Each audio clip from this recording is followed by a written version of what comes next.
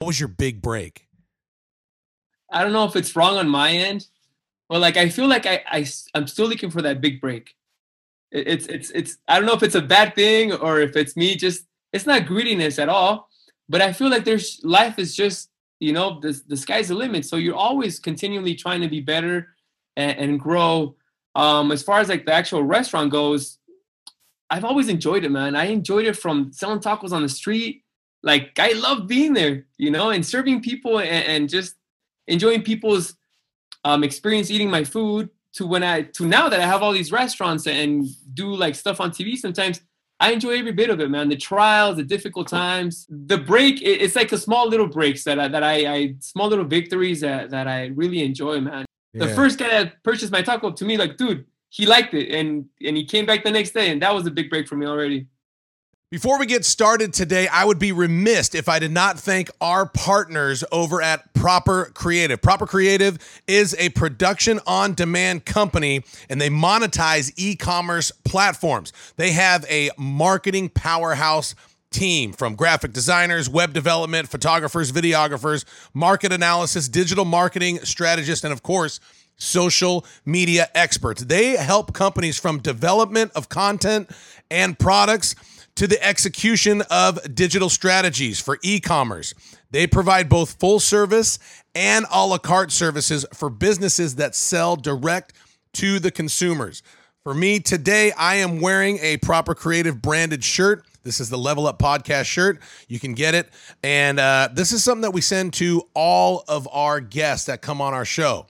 Our partners send them a gift package, and it's brought to you by Proper Creative. Thank you so much. You can follow them on social media, Instagram primarily, at PROPR Creative. Again, they're an LA-based company, so they do things a little bit cooler than most. They spell proper, PROPR Creative. Follow them on social media, Instagram, and give a shout out. Thank you so much, again, to our brand partners, Proper Creative.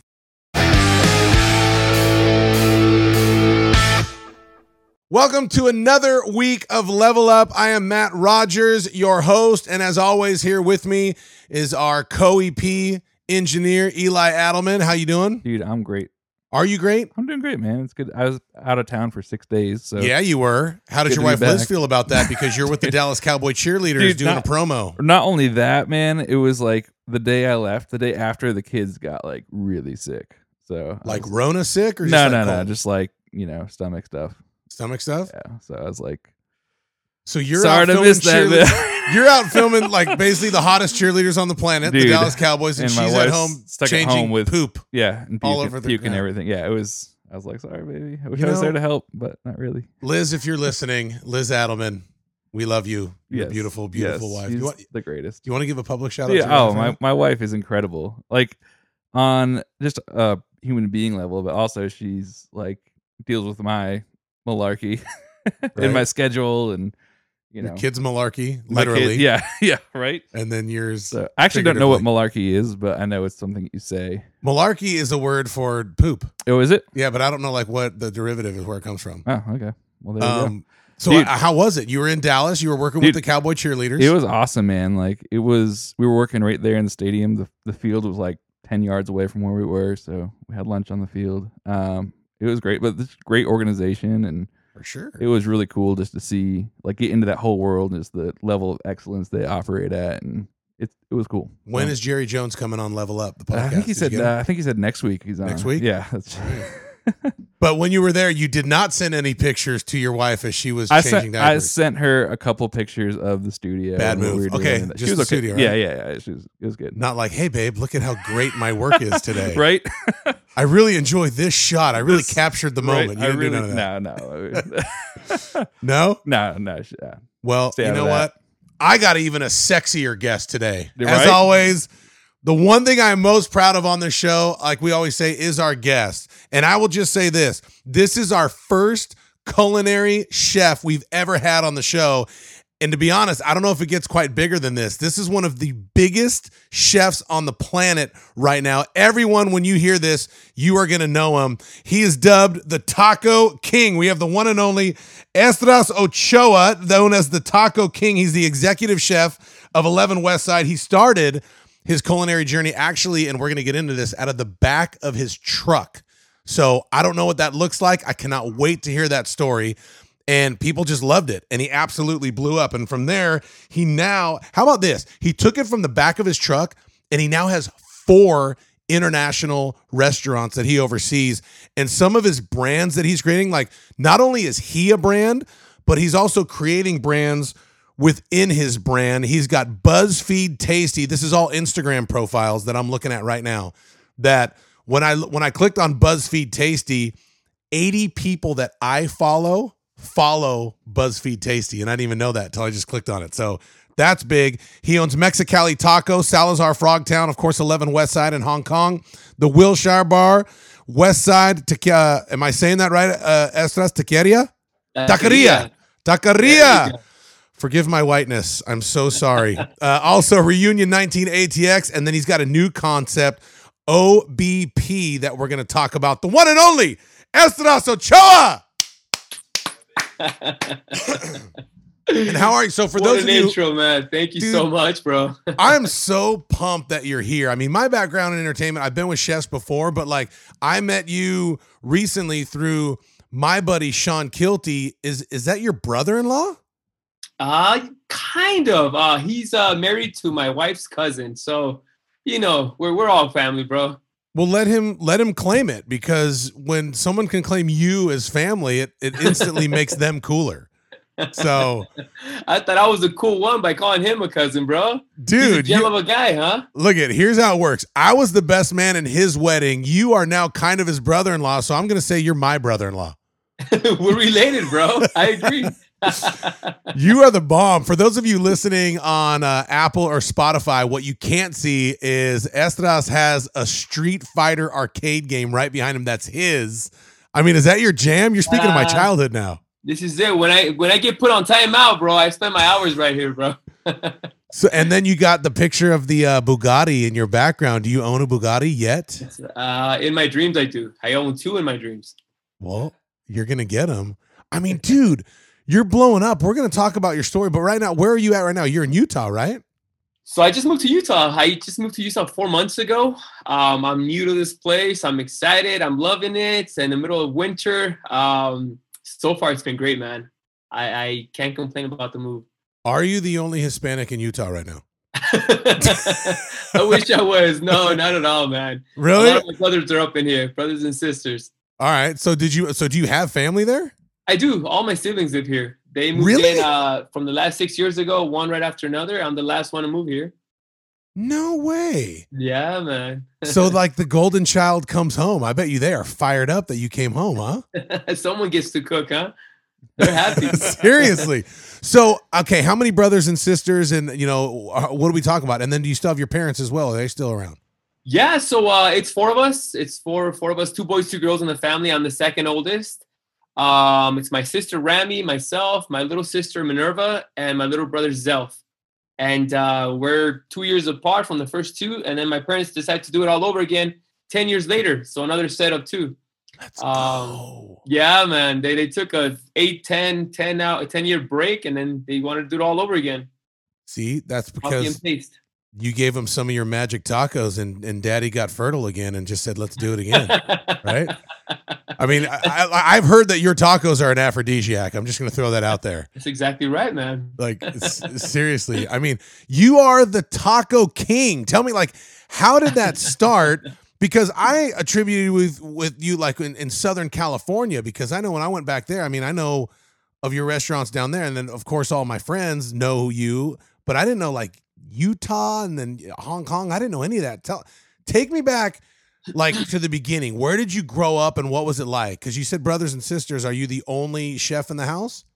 Yeah. So I was born in Mexico City back in 1981, a long time ago. I was there till I was 6 years old. My mom was a nurse. My father was an accountant for a supermarket chain. My mom, she had issues with asthma.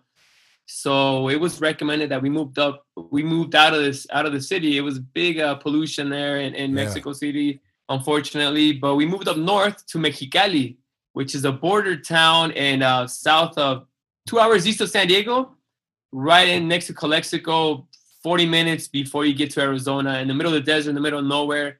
we had an aunt that lived there. It's super hot. You're hitting 120s on average in the summer. And it's in the agriculture community. There's not a lot of opportunities, a lot of factories. We were there for 2 years, and we crossed the border onto the American side, literally the other side of the wall. And that's where I really went to school in. But we grew up with both cultures, both borders, bilingual. Yeah, man, it was the best of both worlds. We had the best tacos on the other side of the border and amazing burgers on the other side. And it was good, man. It was humble. It was it's a very it's a community of struggle, man. Not a lot of opportunities. If you people aspire to become a school teacher, a border patrol agent, a correctional officer, maybe in the medical field, and that's about it, man. There's not a lot of opportunities. It's very, very tough. So did you know at it, like when were you like the other kids, like you wanted to be a police officer or a teacher, or did you know at a young age, like, nah, dude, I'm gonna sling these tacos? Yeah, no, I wanted to do something else, but no, it wasn't for me, man. I like in the middle of high school, I knew I wanted to get away and not do like the traditional thing of just, staying in the valley, marrying a local girl from the valley, and just do the same routine. Again, we weren't from there. We came from Mexico City, which is a big city, right? It's the New York of Latin America. So we always had that hustle and that mentality, my family and I. So, when I graduated from high school, I wanted to become a fashion designer. I loved fashion. I loved art.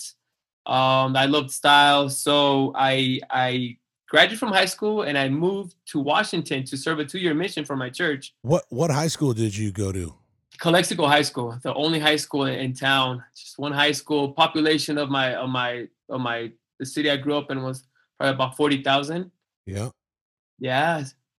Wow. So, and you moved to Washington to go on your mission because you're Mormon, correct? Correct. Yes, I am. Okay, so tell me about that, and forgive my ignorance, but most of my Hispanic friends are either Christian or Catholic. Correct. You are the only Hispanic Mormon I've ever heard of in my life. Was that common down where you lived? You know what? It's more common than you think. There's a lot of members of the church in Mexico.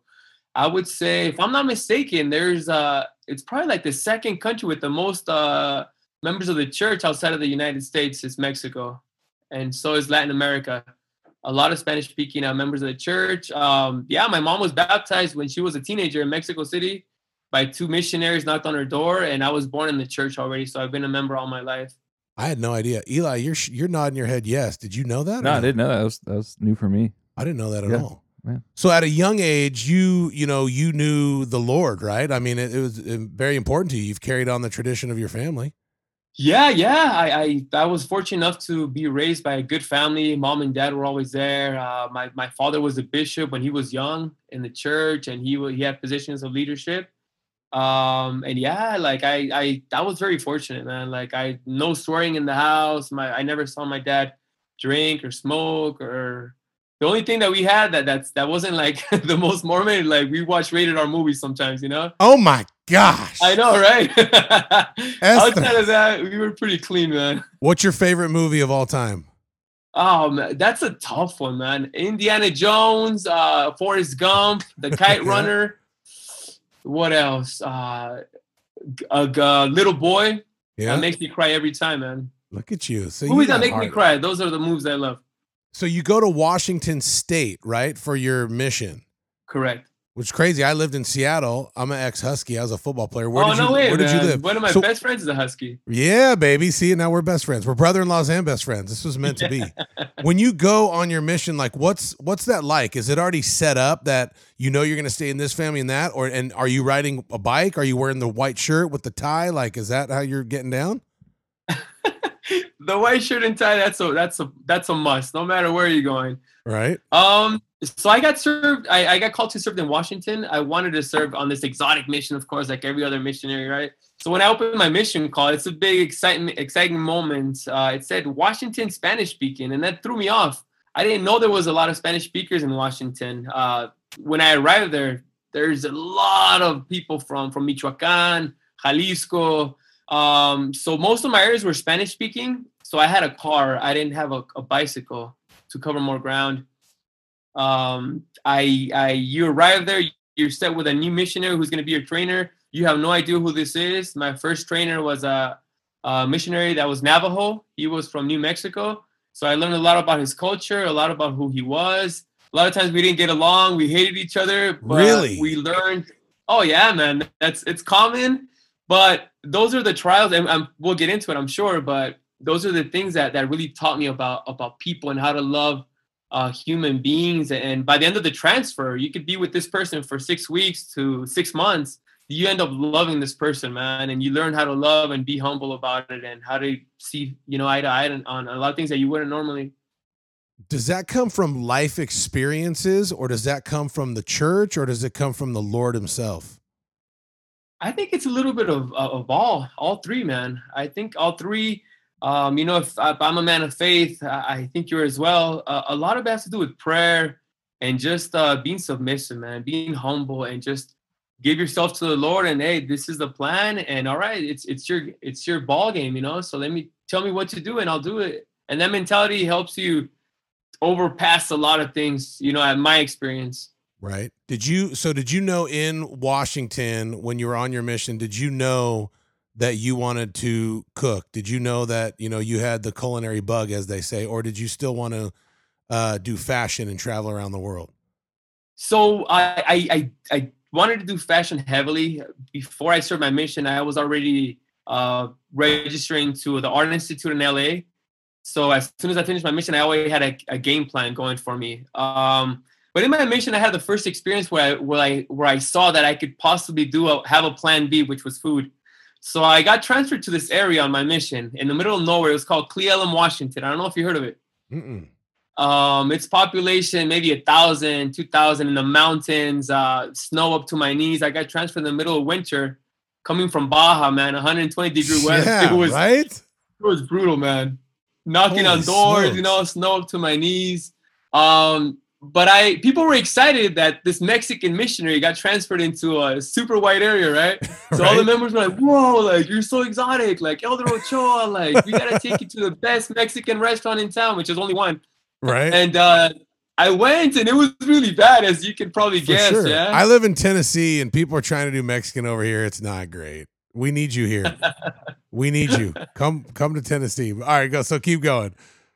So you ate it, and you're like, this isn't great. This is white people Mexican. It's not real Mexican. Yes. You know the drill. Yep, exactly. And then So, what? of So you're course, like, I got to do this better, or what? Exactly. I offered, you know what? I'm going to show you guys what real Mexican food is. And I grew up cooking here and there, with my mom and dad on the weekends, carne asada, ceviches, whatnot. And I did. I set it up. We got invited to dinner. The sister, she bought all the stuff I on the list that I gave her. And then I cooked a fabulous meal. They were blown away. The word got out in the church and the congregation.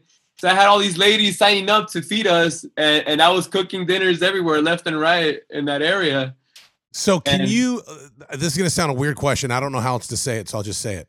Sure. Do you have to, at that time, do you have to go to a Mexican market to get the right Mexican spices, or could you just buy it at an Albertsons or a Kroger at the time? Like, I guess what I'm trying to say is, can you take, these normal watered down groceries and actually make it a good, authentic Mexican taco? You can. And we'll get into that as well. Like when I opened the restaurants in the other countries, that was my biggest challenge. But I did. I went to the local Ralph's, and most of them have jalapenos, even though it's not too exotic. Sure. The simple things you could find, and I just kind of made it work with that. And again, these people, they don't know a lot about Mexican food, so the simple things, it was already a big deal for them, no? Yeah. So that night you just rocked everybody's socks off, and they're like, it's that good, you got to do something with this, or what? Yeah, and that's what my companion and everybody was like, wow, dude, like, your food is great, man. And that's where I kind of like put on the back burner. If fashion doesn't work, maybe one day I could cook for a living. And it was always there. So to hear people praise you for your cooking had to feel good, trigger something inside of you to where like, okay, this might be my thing. Exactly. And this is what, in the mid 90s or early 90s? No, I'm not that old, man. This was in 2002. Oh, snap. Yeah, man. That's not long. Well, because I knew you were born in 80s, so I figured in your late teens you were probably on the mission. But yeah, so early 2000s, because you're only 39 right now, right? That's correct. 39. Yeah. All right. So early 2000s, and then you go back to California to be a designer? Correct. So then I moved to LA. I finished my mission. I learned so many things, man. I changed completely. I grew up from being a teenager, and at 19, they drove me to, I felt like I was in my 30s, man. The discipline we learned on the mission, it helped me so much in so many ways. So I finished my mission. I was home for 2 months, just hanging out with my family. My mom had saved up at the time. She said, okay, son, here's $1,000. This is all the money I have, and good luck in LA. I had to make it work with that, with $1,000. Find a place to stay, food. They bought me an old car, and that's where the journey began, man. Okay, so this is the stuff that fascinates me, because so many people out there have a dream, have a desire to do something, that have, most of them, and I'm going to even say 99% of them, have right now more than you had at that point. And then now you are the taco king, and you've bred this brand, and people make so many excuses. Well, I don't have this, I don't have that. Like, dude, you had $1,000, a beat up car, and no help. What happened? What's the difference between you and all the other crybabies out there that are still waiting for like something to show up, and they need to just really go out and they need to show up? Correct. Oh man, I think it's a mixture of so many things. Now looking back at it, a lot of it was just me being naive, and also just being adventurous, being excited, being carefree. At that age, I had nothing to lose. I wasn't married, I didn't have kids, I didn't have responsibilities. I just had a dream, and I was gonna do whatever it was to try to achieve that dream. I moved to LA. I didn't have any friends. I was excited to move to a big city, and LA was a big deal. It still is. Coming from that small town, coming from my mission, small towns, knocking on doors, moving to LA, studying fashion design, being introduced to so many cultures and nationalities and customs. For me, it was like I went to another planet, man. And I wanted to soak it all in. I was so excited about it. And that mentality just carried me on to just making friends, meeting people, opening doors. A lot of it had to do with the mentality. For sure. So you got $1,000, you got a car. So like, let's just say at the end of month one, roughly, how much money do you have? Are you broke? No. I was super careful. I didn't have any debt, so I didn't have a car payment. So literally, like, I would just spend a couple bucks just to eat here and there. Like, what do you eat? Do you eat McDonald's? Do you eat Top Ramen? Like, what are you eating? I would eat a lot of fast food, man. I would eat a lot of McDonald's. You're 21 years old. It doesn't matter, Yeah. You could eat junk food all day, and you're fine. No biggie. Are you eating that stuff and you're like, this stuff sucks, I can make something so much better? And then, so like, when do you, so then what happens next? How do you get, like, what was your big break? So then my first job was I worked for a company that we distributed auto parts for different shops throughout LA County and Orange County. So back then we had a Thomas guide, and I would just go to the warehouse, and then I would get shipped everywhere throughout the city. And that's how I learned my ways around LA. We didn't have smartphones back then. So I had a Thomas guide, and I learned the freeways fast. That kind of helped me really good. And while I was working there, I was going to school full time as well. And then I was getting paid minimum wage. It was barely enough I rented a room for rent in some random house in El Monte. This Chinese man, he was this old Chinese man. He rented like rooms in his house. And it was just so new to me living in a house with other strangers from Asia, right. And the smells. And it was cool, man. It was exciting, but it was just very new to me, all this. So then I got a part-time job at Victoria's Secret in the West Covina Mall. Oh, snap. That's my hometown, bro. No way, man. I grew up in Covina. I went to South Hills High School in West Covina. I know exactly what you're talking about. And you shopped at Victoria's Secret all the time. I would look at Victoria's Secret. Like, you dream of the Bugatti behind you, I would dream of the Victoria's Secret poster in front of you. I'm just kidding. People say you become what you read. If that was true, I would have became a woman. But anyway, here's the thing that fascinates me about you compared to a lot of people. You had a dream to be in fashion. You had a gift and a destiny to be in food, yet you were working in auto part distribution. But you had an unbelievable attitude. And that's why I say that, because so many people are like, well, that's not my dream. That's not my destiny. So I'm not going to do that. No, dude. Sometimes you got to do what you don't want to do now so you can do what you really need to do and want to do later. 100%. And you're proof 100%. Of that. I like how you said, like, well, so I found my way around the city. Like, you found that tool. It wasn't your desire. You probably didn't want to be there, but you used it to get something from it, which was getting your way around town, man. So huge. I got mad respect. Okay, so you're at Victoria's Secret, and then what happens? I was at Victoria's Secret. I was still going to school full time. I was making money here and there, just barely getting by. And then I in school, I overheard a girl talking to this other student about how she found like the coolest job in a casino in LA that paid $12 an hour, which was a lot of money for us back then. That had full benefits, and they paid for your meals, and you had to do is just gamble like the company's money. It was just like bizarre, man. This is nuts. Is that called a cooler or a spotter or something? That's rad. Oh my gosh. All right, what happened? Right. So I'm like, dude, this is interesting. This is cool. So I asked her, I'm sorry, I overheard you saying this. Do you know if they're hiring? I'm interested. And she gave me the phone number. I called. I went in for an interview. I got the job. I feel like I made it, man. I was like sick, coming from a small town, getting $12 an hour. It was a big What deal. casino was it? I got a new car, I got a better, nicer apartment. What casino was it? And this was at Hustler Casino in Gardena. Look at you, bro. I'm a hustler, baby. All right. So you're gambling. And I mean, if you win, it didn't matter anyway, right? It was all the house's money. It was the company's money, correct. Okay. We got paid. They had a bonus structure. They had a lot of different perks, which is cool. It was fun. So I was there for about 5 years, man. No, 2 years first. Wow. And then I learned how to play poker. So I started become really, really good at poker. Right after work, I was to go play poker every single day till I quit my job, and I started playing poker for a living for about a year and a half. That's not very Mormon of you. No, I know. And that's another story. What's going on here? Are your did you tell your parents, or are we coming out with it right now? That was my dark moment in life, man. I'm honest. Was it really? Yeah, I mean, the casino industry, it's very different. It's not ideal for Mormons or for people that are trying to be religious, and for sure. But it doesn't happen overnight, right? You go there, you do your job, and little by little you start getting used to these customs that's part of your pretty much every day. So little by little, I stopped going to church, and I just got stuck in the casino industry, man, which wasn't easy.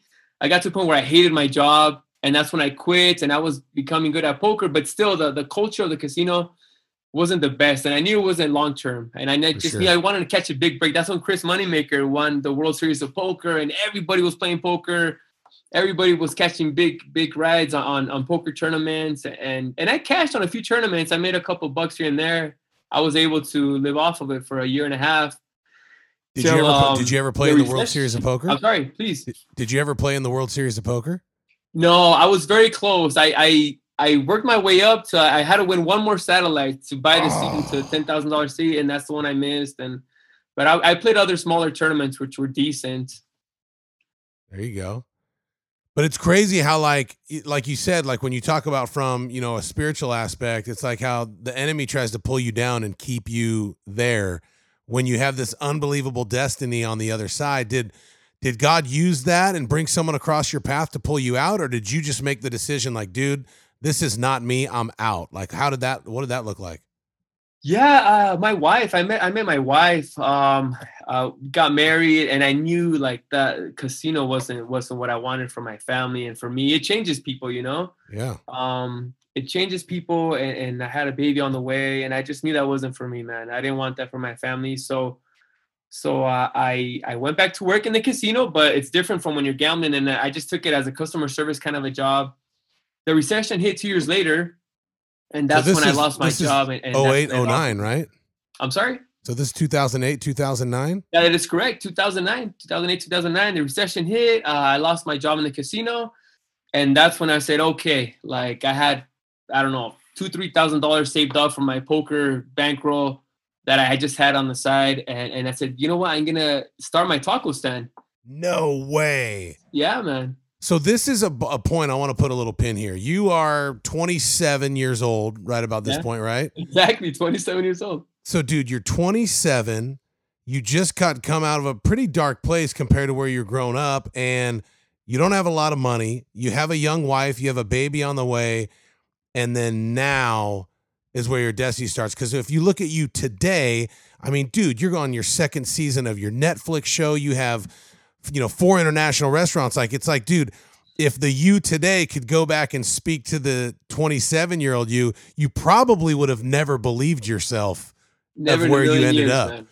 And that's so awesome how it works. And this is why I do this podcast. I can't wait to hear right now what happened next. So what happened next? So, I said, I wasn't bummed out that I lost my job, man. I saw it as an opportunity, like, because sometimes we get too comfortable, yeah? Like the casino industry, like it's not the best, but you have your solid paycheck, you're set, you're comfortable. But, drastic things have to happen in your life in order for you to open your eyes. That's what happened to me. Losing the job was the best thing that could happen to me because it pushed me to start this crazy dream of mine, yeah, to sell food. I didn't have the money to open up a restaurant. I didn't have proper training to go ask for a job in a fine dining restaurant. I said, you know what? But I can make a taco, and I can make a darn good taco. And based on what people in LA like, I think my taco could go toe-to-toe with any taco in the city. And I did that, man. That's exactly what I did. So give me details. What does that look like? Like, do you have like a pickup truck and you just make tacos? Like, what did you do? How do you... Because you don't have enough money to buy a food truck, right? No way. That was beyond the dream to have a real food truck. No, man. So I did my homework. We used to eat tacos on the streets a lot. Everybody has eaten a taco from a street vendor in East LA, Boyle Heights, West Covina, you name it. Mm-hmm. I did my homework. I went to a taco stand that was near my house, and I would park like maybe a block away, and I would sit there for 2-3 hours, and I would do my homework. I said, okay, this guy sells the tacos for $1. Sodas are $1. Everybody eats about 5 to 6 tacos. He's got like 15 people every half an hour. This guy's making this much. So then I did all my homework. I would write this stuff down, take notes. I would look for corners in the area. How can I get a permit? I found out you can't get a permit. It's illegal. So then I said, you know what? I'm going to set up on another corner away from this guy. It's a beautiful parking lot in downtown LA. I know how much meat costs now. I made my research for wholesale, for tomatoes, peppers, tortillas. And I know how much my profits will be if I make this much. So I went to my parents and I told them about my crazy idea. My dad thought I was nuts. He says, you didn't move to LA. You didn't go to fashion school, which I graduated and I had a major in it and everything. And now you want to sell tacos on the street illegally? Like, you're crazy, son. What are you talking about? Right?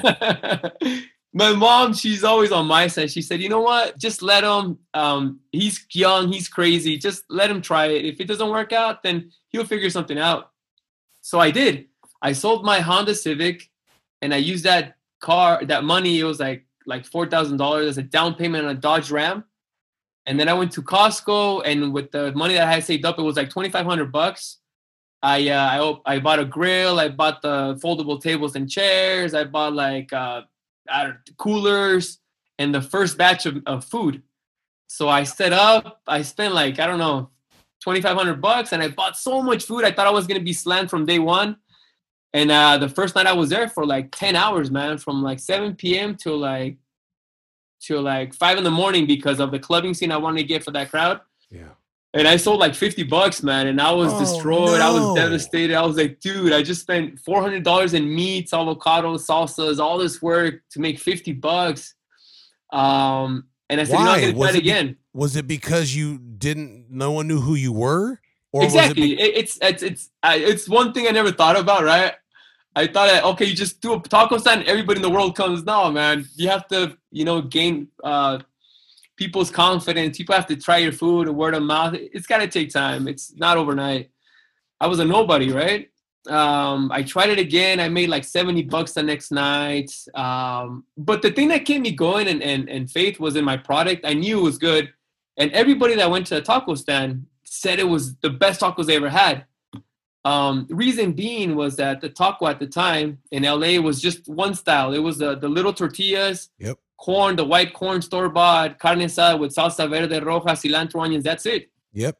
I remember that because that's what I grew up on. How were your tacos different from those?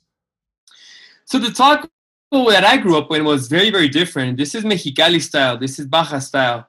The tacos that we grew up on was proper carne asada. Means that it's grilled on open flame as opposed to on a plancha, yeah? Yeah. On a hot griddle. This is a proper carne asada. We marinate the steaks, grill them over charcoal, and then we chop it up on this like huge tree trunk, like on this huge chopping block. And then we use corn tortilla, flour tortillas, and then you have a huge array of salsas. They're toppings from pickled onions, minced cabbage, cilantro, onion, 4 kinds of salsas, guacamole, the works. So that was the taco I brought to the game here in LA. It was a huge novelty at the time. No one was making these kinds of tacos. So what's the game changer? Is it cooking it on the open flame, or is it chopping it on the tree stump, like, or is it all of it? It was all of it. It was people weren't used to seeing this here, you know? If you go to Tijuana or to Mexicali, we grew up on it. It's always been done the same way. But in LA at the time, no one was doing this proper kind of taco here. I was one of the first ones. So it blew people's minds. It's like, wow, what are these tacos? Like, people that knew, and they were so excited to finally see this kind of taco here. So that was a big novelty. Little by little, the food bloggers were very popular back then. Yelp was huge. So wait, but that doesn't happen at this point. I mean, we're just coming off of you making $70 on your second night from the back of your truck. Yeah. Were you doing that? Like, were you cooking it on an open flame or no? I was the whole time from the very first night I set up. I was doing the proper procedures every single way, no cutting corners.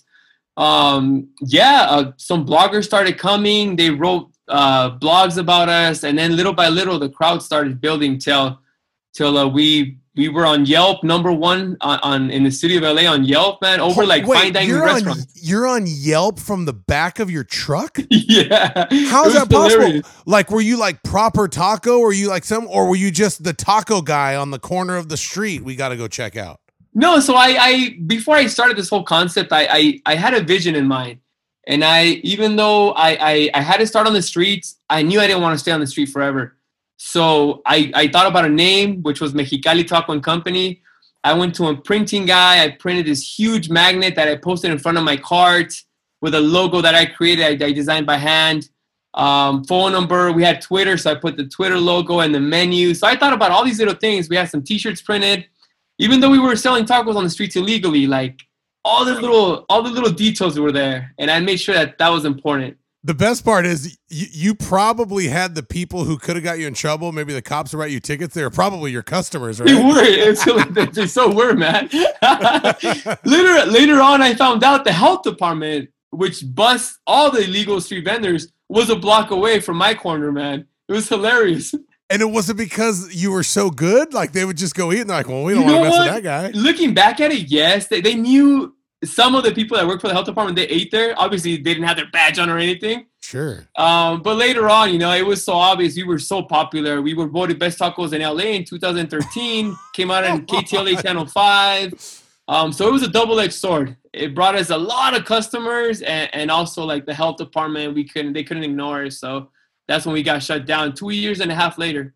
Oh, boo. I bet you people were so mad. Well, okay, wait, let me put a pin on it right there. So this is super important for people out there that have an idea, a concept, and want to start their business. When did you make money from that stand? Because it sounds like you were just reinvesting back into your product, right? Yes. How important is that? And I had a lot of questions like this. I never had my own business. I never worked in a food industry. I didn't do anything of this. So I had to learn as I went. And I had all these questions that I wish someone answered for me, right? Or that I could ask anybody. The first time we started making money after paying everything off was probably like in month 6. After 6 months, we started making, instead of the $70 the first night, $50 the first night, we were making on average about $800 to $1,000 in 4 hours. I didn't have to stay till 3, 4 in the morning with the drunk crowd. By the time I got busted by the health department, sorry? Did you still service the drunk crowd? Stay around for the drunkies? No. I in the beginning we had to deal with all them because we had to get our customers and make our sales. We saw a guy get shot, on our stand, the police, fights, boyfriends breaking up with their girlfriends. We saw a guy propose to a girl in our taco stand. We saw it all, man. It was crazy. It was good stories, good memories. So the health department shuts you down, and They then shut what? us down after 2 years and a half. And that's when one of my customers, Paul Yu, he said, Ezra, you got to keep doing this. Let's sit down and talk, and let's see if you're interested. We can partner up. And I did. I partnered up with Paul, who's now like my brother. He's my best friend. We teamed up and we opened our first brick and mortar right there in Chinatown, quarter mile from the original corner. So all of our customers were happy. They got this kind of food all day long, every day. So Paul Yu went from your customer to your partner, Correct. and you opened a taco stand in Chinatown. This was a brick and mortar. That was our first official brick and mortar after 3 years of the first night of me selling tacos. Wow.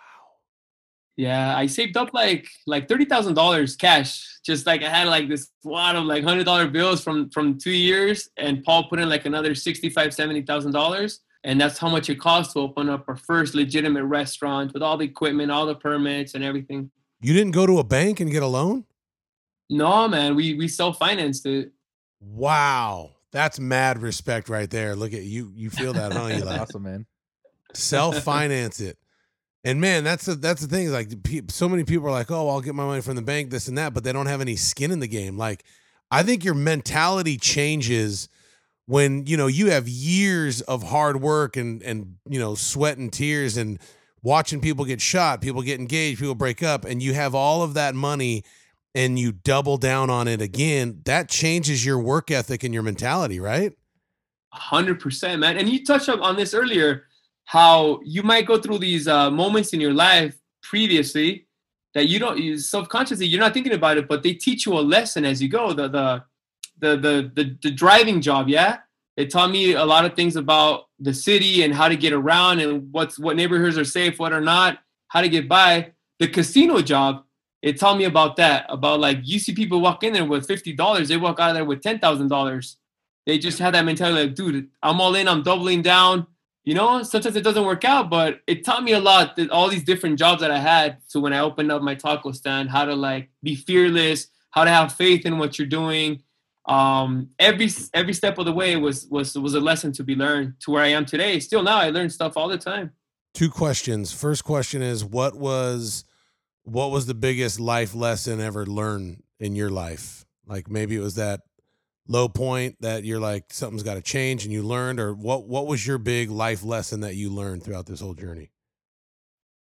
Oh man, I would say on my mission. Really? It was the first time, man, where I was shaken up, and a lot of things were opened up to me, in my eyes, in my life, and it changed me completely.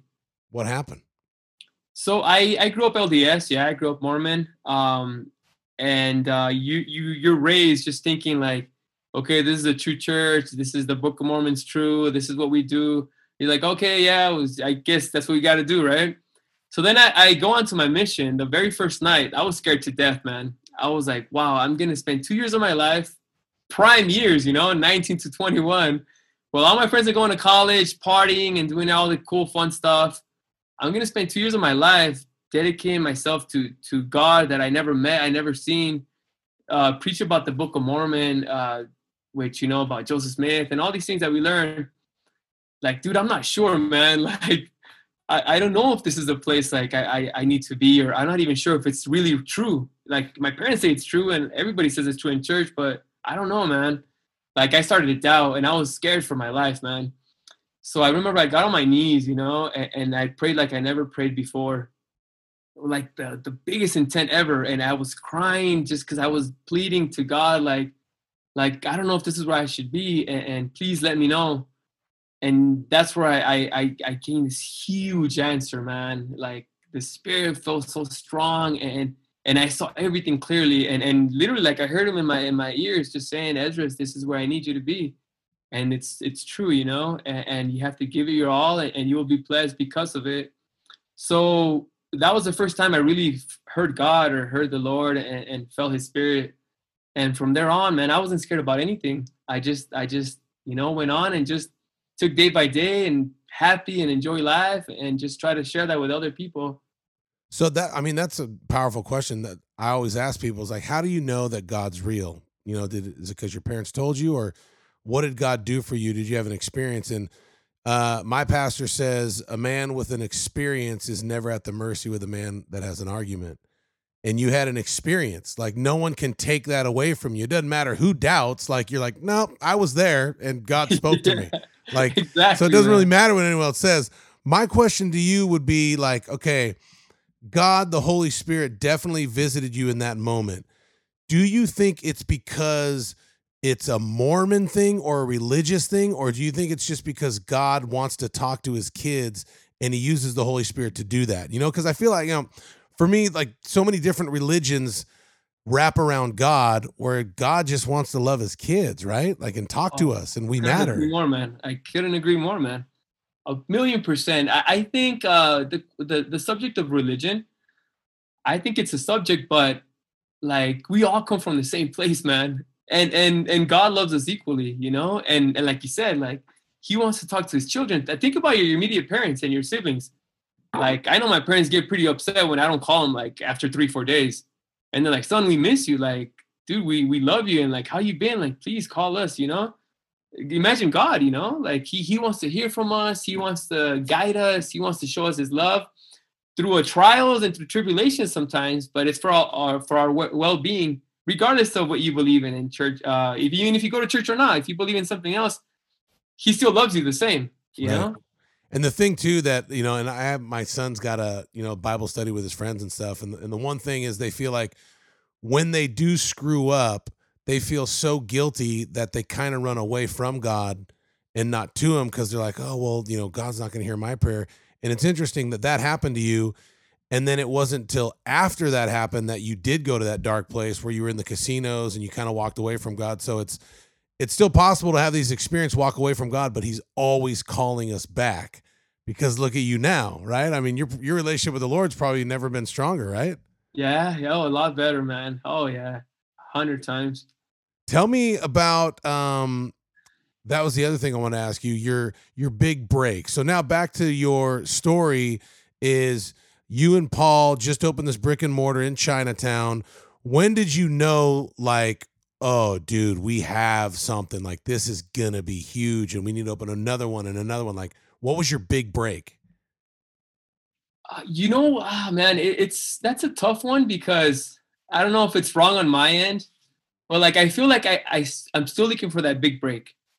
It's I don't know if it's a bad thing or if it's me, it's not greediness at all, but I feel like life is just, the sky's the limit. So you're always continually trying to be better and grow. As far as like the actual restaurant goes, I've always enjoyed it, man. I enjoyed it from selling tacos on the street. Like, I love being there, and serving people and just not having a food permit and just enjoying people's experience eating my food to now that I have all these restaurants and do like stuff on TV sometimes. I enjoy every bit of it, man. The trials, the difficult times, it's the break. It's like a small little breaks that I small little victories that I really enjoy, man. But a big break where you just say, okay, this is it. I felt like that when I opened, when I sold my first taco, I felt a break. Yeah. The first guy that purchased my taco to me, like, dude, he liked it. And he came back the next day. And that was a big break for me already. It's funny to hear you say, I don't think I have my big break now, because you own and you're partner with how many restaurants right now? So I have different partners for different concepts, but I'm part of 9 concepts. So you own or are a part of 9 separate concepts, and you're on one of the hottest food shows on Netflix called The Final Table. It's in its 2nd season, and yet you still haven't got your big break. I love it. Tell us about The Final Table on Netflix, because it's big, man. That was a life-changing experience, man. Just like all the other smaller victories, all the other smaller things I've done, it all changed my life. Working with such talented chefs, I was scared for my life. I was actually against the show. When the producers reached out to me, I said, you know what? I'm sorry, I'm not the right guy for the show. I make some good tacos and I know my salsas and I know my tortillas and my moles and my enchiladas, yeah? but I can't compete with Michelin star chefs from around the world, studied in France, in Japan, and I wasn't confident, man, to that level. And a friend of mine, she was a friend of the producer, and they told her, like, you have to convince Esdras. We need him for the show. So she convinced me. She said, Esdras, this is going to change your life. Think about your family. Think about your friends. Think about the people that look up to you. And I said, you know what? You're right. There's a million people, even more chefs in the world that would kill to have an opportunity like this. And I'm saying no to it. I have to do it. You know, not everybody gets a chance like this. So I'm going to go and give it my all and hope for the best. And that's when I went in thinking this way, with that attitude. And yeah, like I made it. I was one of the semifinalists on the show. Did you love it? Are you glad you did it? Oh, 100%, man. 100%. It was the best decision I ever made. It opened so many doors for me because of that. A lot of the restaurants I was able to open because of that. The reach I had with people that are looking for opportunities. I employed a lot of people, so many people, you know, that I was able to reach because of this show. So from there, you told me a couple weeks ago you were filming something else. Was that this, or are you filming something new? No, this is something else. This is something for I guess I can't talk about it, but it's for a cooking show, a really fun one, and this should be airing in April. Is it gonna be on cable? Is it gonna be on Netflix? Is it gonna be on NBC? It's gonna be on, I believe, Food Network and Discovery Plus. Woo! Yeah, so I'm excited. This was fun. It was a fun production. Spoiler alert. Okay, so what can you tell us about the show? I can say that it's gonna be very fun. You must watch it, and you will enjoy it absolutely. Because people can follow you on Instagram, and I watched a couple videos where you're with some of the other chefs. You're like, we're filming, we're on the set. So we know you're in production with something. Something's going on. Yeah. What about, so tell me about your family now. You're back in Utah with the family, mom and dad, wife and kids, brothers and sisters. Everyone's there. So my parents are still in Baja, actually, the same small town where I grew up in, Calexico. They're still there, mom and dad. I moved up here with my immediate family because of the whole COVID thing in LA. We needed more space, and we came here just to check out some of the national parks early in the year last year, and we fell in love with it, man. The space, beautiful houses, the bang for the dollar. And the place like Utah, it's insane. Dude, everyone's leaving Cali, bro. I left Cali 5 years ago for Tennessee, and I still love Cali. I love the way Cali was in the 80s and 90s when I grew up there, but man, politicians have really screwed it up, and it bums me out. It really bums me out. So I'm glad that you and your family are happy. Let me ask you this. I'm curious. So how often are your parents able to come visit you here? Do they ever? Is it not in the cards for them? Do they not? They come, I would say, 3 times a year. I would say I've only been here for 4 months, but they visit my siblings. My siblings been here for 6-7 years. They come about 3 times a year, hang out for a week. My mom stays a little bit longer. So we see them on a regular basis. I was in LA prior to this, and I just drive down 4 hours to visit my parents once a month at least. We're pretty close. So 2020 had to be a terrible year for, your restaurants in California, right? Is it getting better? You know what? It was extremely difficult. Just like a lot of my colleagues, it was the most difficult year. It was very hard and stressful, but I saw so many blessings come out of this, man. Like really, insane like what? Blessings. Because of work, I travel like 4 or 5 months, 6 months out of the year sometimes, and I don't see my family for that long. I had a restaurant in India. I was there for a year. The restaurant's in Hong Kong. I'm there throughout the year, 5-6 months. So because everything was put on hold, I really got to stay home. And I've been hanging out with my kids. They're preteens, and it's a very important age in their life where I need to be there. And if it wasn't for this, I would still be going rounds and missing a lot of important moments in their life. That's awesome. What's one of the biggest things that, with what you've been through, that you want to instill in your kids? To have faith, to be happy. Look for happiness in life. Don't look for money. Don't look for riches or for status. Look for joy and look for happiness, man. And if you focus on that, it changes everything. I bet you, and I tell that, that's great advice. I say that to my kids a lot too. Like, you look at you now, you're on Netflix, you got a new show coming out, 9 different restaurant concepts that you're a part of. Would you say some of your happiest times was selling those tacos out of the back of your car when you weren't making any money? Till this day, man. It's I always tell the story. It's funny that you mentioned that. It's that was my favorite restaurant, the taco stand, out of all the restaurants. How come?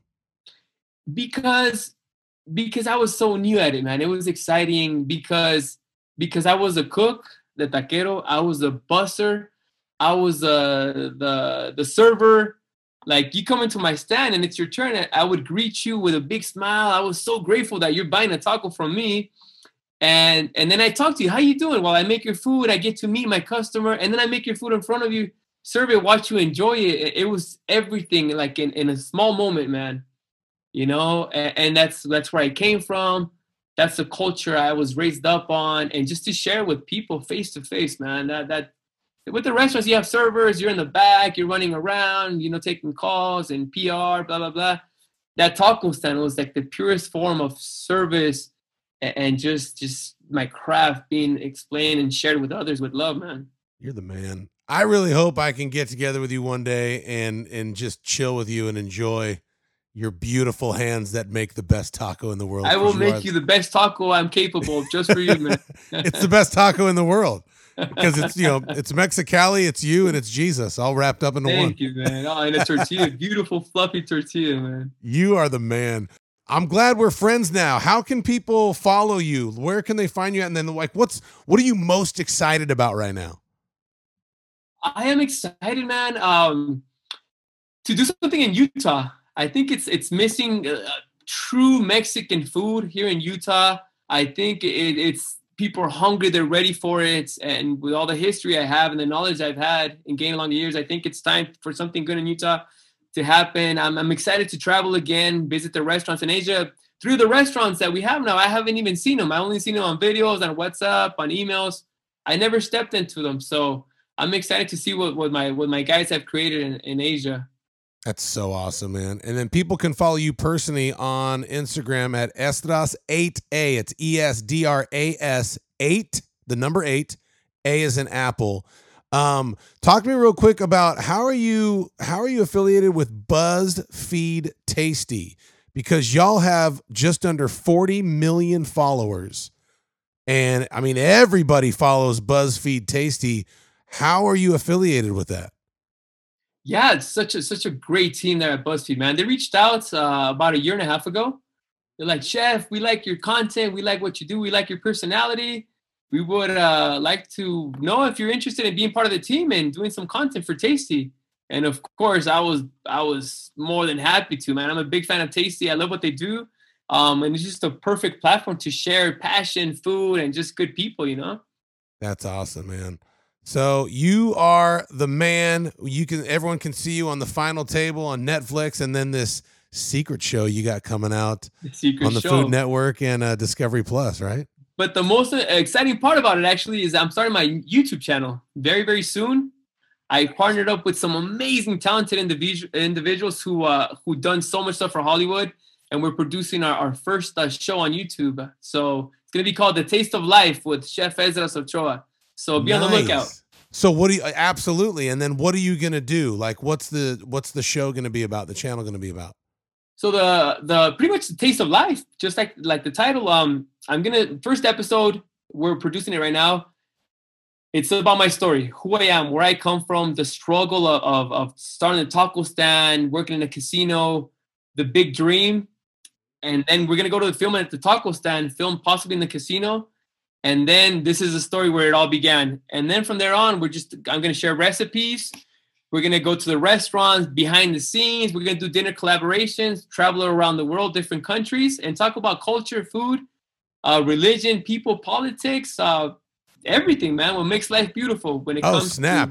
Are you a political guy? You're into politics? I'm not, but I'm always welcome to talk about the little that I know.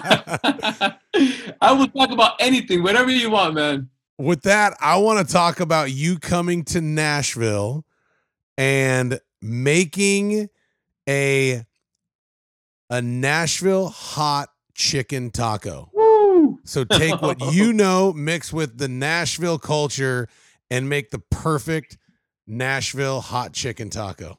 Ooh, that sounds lovely, man. I will be there, man.